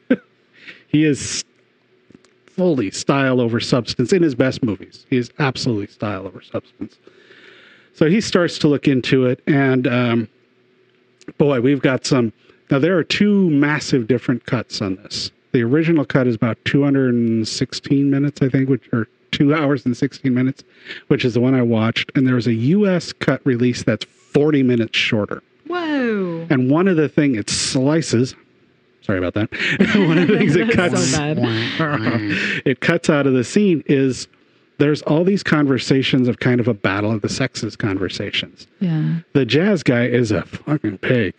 And like the reporter has some comment about women can be as strong as guys. And he's like, let's arm wrestle. Oh, yeah, I remember this scene. So they have a big arm wrestling thing, and she beats him, and he gets all, well, you raised your elbow, and all this stuff. I was like, wow, dude, you just move on. But what is kind of fun is she has to drive him around. He has no car, and her passenger seat is broken. So he sits like a foot and a half lower than her. And as the movie goes on, he bitches him. How come you never get this fixed, man? I'm always sitting down in this freaking hole. It's just, and there's one of his best friends is one of the musicians. He plays piano at the bar. He's also gay, which is occasionally done in Argento films. His films would be considered, I think, in some ways for the 70s, fairly forward thinking. Because the fact he's gay is not a storyline. He's just gay. Yeah. And he shows up at the jazz musician, who's also a little homophobic, shows up at where the guy's supposed to be, and the person who opens the door looks like a guy in drag, but apparently it's actually a woman playing the role with the mustache. Wait a second. It's a female impersonator. It's a female playing a male playing a female. Yeah. It's a female impersonator. There you go. And of course, the guy's getting drunk on the good old classic J&B booze that you see in all the giallos. Why is that a trope? I don't understand that one either. You have no idea. Okay. But it is. It absolutely is. It doesn't show up as much in this as it does in most, because it's just sort of sitting on the sidebar where the guy's drinking. There's a lot of great moments with the killer watching from various places, and you never know who it is, of course. And when they stalk and kill, there's this creepy freaking lullaby. I'm like, oh, what kid would listen to that and think, oh, I'm comforted as a child? No. But he figures out what the song is, so that's sort of supposed to be the way he's going to find out what's going on. That shot I was describing earlier with the objects comes up again and looks really cool. Again, another really cool looking thing. One thing he does in this film that is really unsettling is a lot of his movies are disturbingly violent. But what he did in this film that he didn't do in a lot of the other ones is it sets up where it's still all black gloves, but it's definitely not all knives. But it's almost all pains we can identify with. Like he kills one lady by filling a bath full of scalding water and scalding her while drowning, so you can feel, oh, it's like, I know what scalded water feels like. That's gotta hurt. And there's another scene with, you guys with eyes, I'm that way with teeth. And there's a scene where he's killing this guy and he jams his mouth into a part of a fireplace, and then he falls down and his teeth hit the coffee table, and just like, oh my God. Boy. Yeah. Oddly surrealist moments too, where the killer, for some reason, sends in this strange doll after this guy, which is like more like a giant mechanical tin machine, and riding a little bicycle, riding up to the guy. The guy's like, "Oh, what is this?" And the killer comes in and knocks his teeth around. Like, yeah. And then we go back to the guy being really sexist again. There's a couple of these scenes. where this one, because he lost in the fight, his new thing is now that guys are better at thinking in a certain way and figuring stuff out. While, of course, she's figuring shit out and he's not figuring anything out. Very strange, disturbing scene of what looks like a real dog fight. Like a couple of dogs in the street fighting. And it's very brief, though. But it's like, yeah, that's unnerving, too. I did like that the lady that was drowned in the tub, when the guy, she wrote something in steam when the guy goes to investigate it. The tape is on the ground, outlining her body with the finger pointing up to I love it. And so he finds out about this house where the killer lived or something. Honestly, the storyline's a little secondary. I'm not entirely certain what the house is. I remember the clues making no sense. He figured out that house because of a plant. Yeah.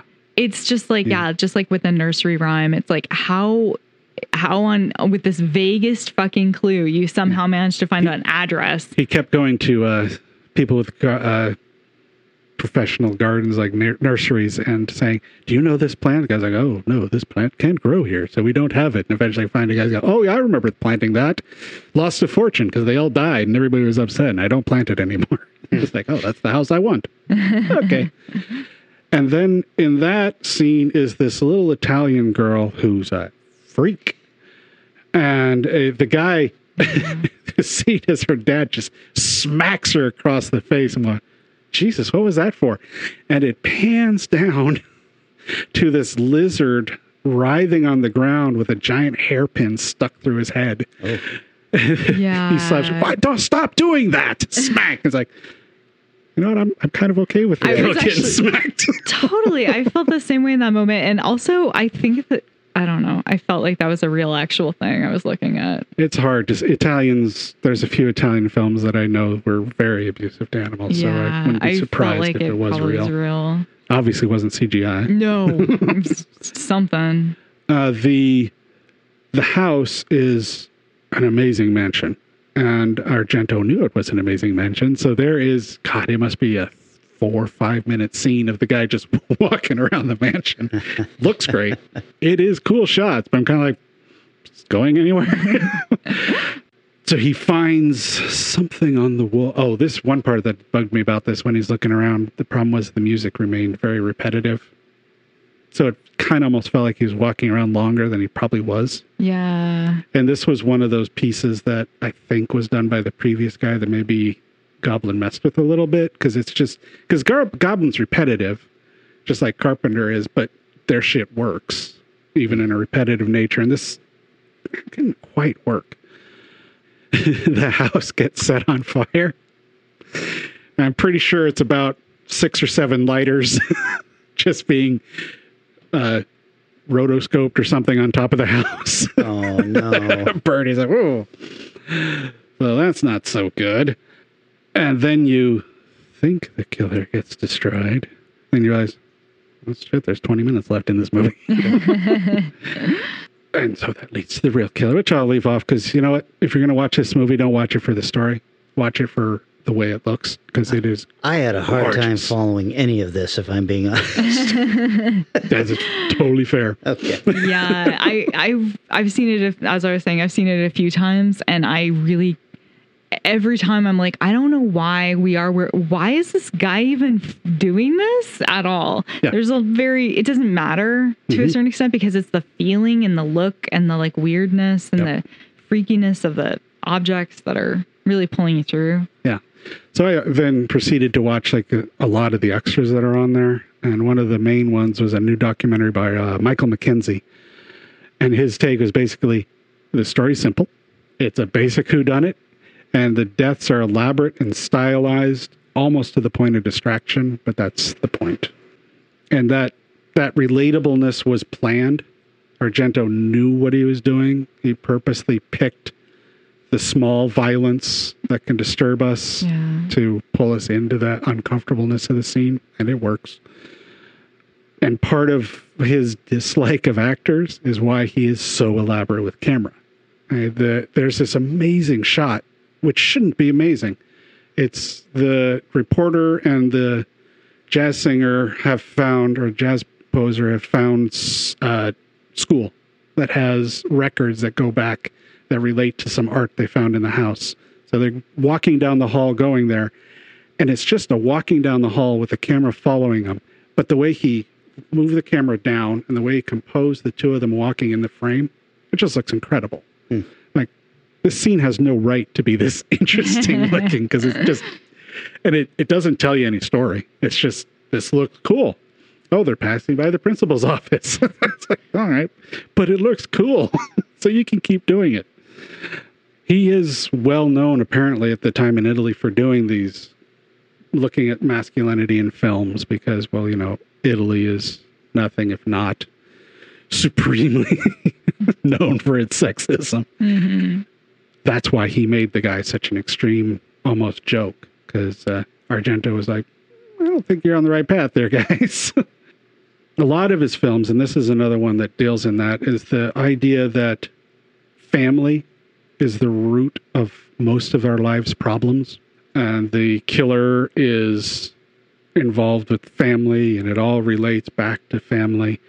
And the way he figures out who the killer is also incredibly stylistic and involves mirrors and art and things like that. That it's just like everything he does in this film to serve the story is done in an incredibly artistic manner.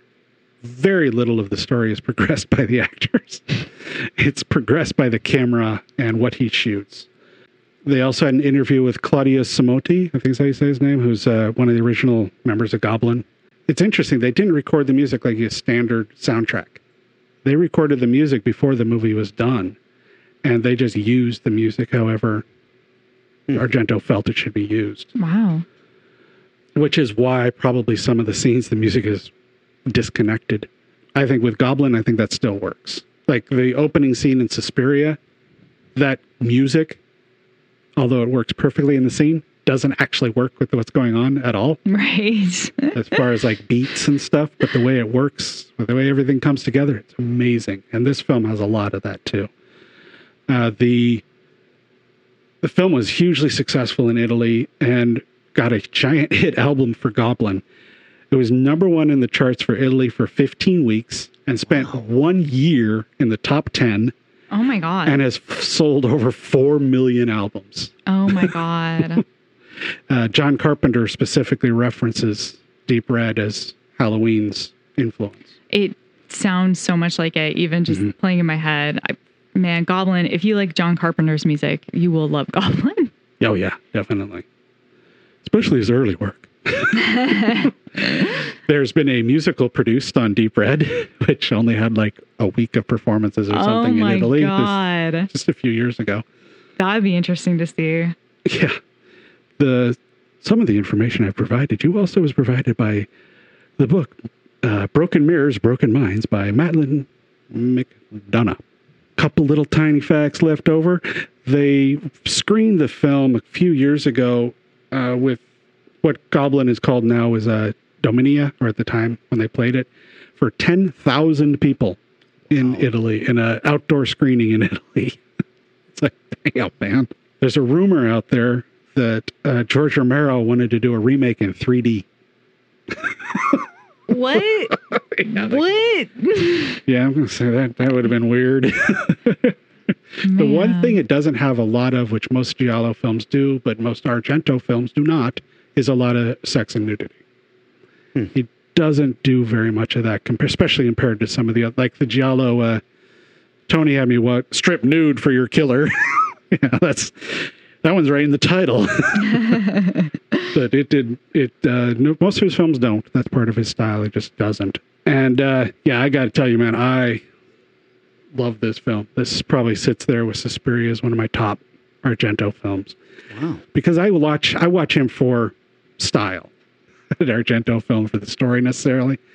I think that's part of the problem that his later movies suffer from, is he wasn't pushing the style. I mean, he pushed the style as far as it could go without getting ridiculous in this film and in Suspiria and in Tenebrae. Yeah. I was thinking of Tenebrae because, like, Tenet, that also makes no sense to me. Oh, no. But there's that shot of the building. And and, like, that's the one where she has to, like, go underwater, right? And swim into, like, the bottom I haven't of the seen building. it in a long time. I just remember the guy getting trapped in the all-glass all glass room, and then the camera traveling up and seeing what's going on in the rooms as it goes up to its final. It's like, what a cool shot. So good. So if you're interested in camera movement and color, that's one thing I love about 70s films too. I've watched a lot more of those in the last few years. The colors are so incredible. Yeah. And Argento's, the remaster that Arrow did for this is phenomenal. And it just looks gorgeous. So that is my Artur. Well, cool. Well, with all of that said then, Eric, I believe the next pick is yours. Yes, it is. So we're going to go probably less Arturistic. I think it'd be fun to do something a little different in secret societies in films. Ooh. All right. Okay. I can't really think of anything that I'd say is off limits because nothing springs to mind as far as... the only thing I can think of is maybe Eyes Wide Shut, but... Could be, but that's fine to talk about if you want to. I don't have a problem with that. I like that. Cool. Well, okay, as usual, big thanks to everybody who's out there liking and sharing and spreading the word. We really, really appreciate that. Of course, big thanks to the two of you for coming all the way up here. I really appreciate that so that I don't have to drive. Always a pleasure. Oh, well, good. And as you saw today, I've commissioned an artist to paint a mural along the building. Well done. Well, good choice. Looks good. Very bright.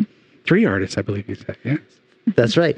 So, okay, that means that we will be back in 1 week, and we're talking secret societies. Cool. All right. Cool. See ya. Bye.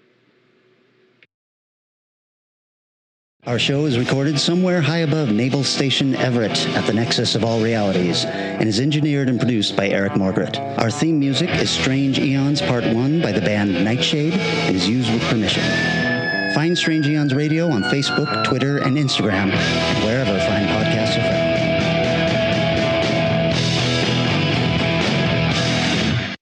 This week at Macy's, get an extra 25% off the season's latest styles with your coupon or Macy's card. That's on top of already great savings like 20 to 50% off Ink, DKNY, Clubroom, and more of your favorite designers for him and her. Get 30% off 1 pair, 40% off 2 pairs of boots, shoes, and booties. And prep your kitchen with 20 to 50% off roasting pans, cookware, and more. Plus, Star Rewards members earn rewards faster during Star Money Bonus Days now at Macy's. Savings off regular sale and clearance prices. Exclusions apply.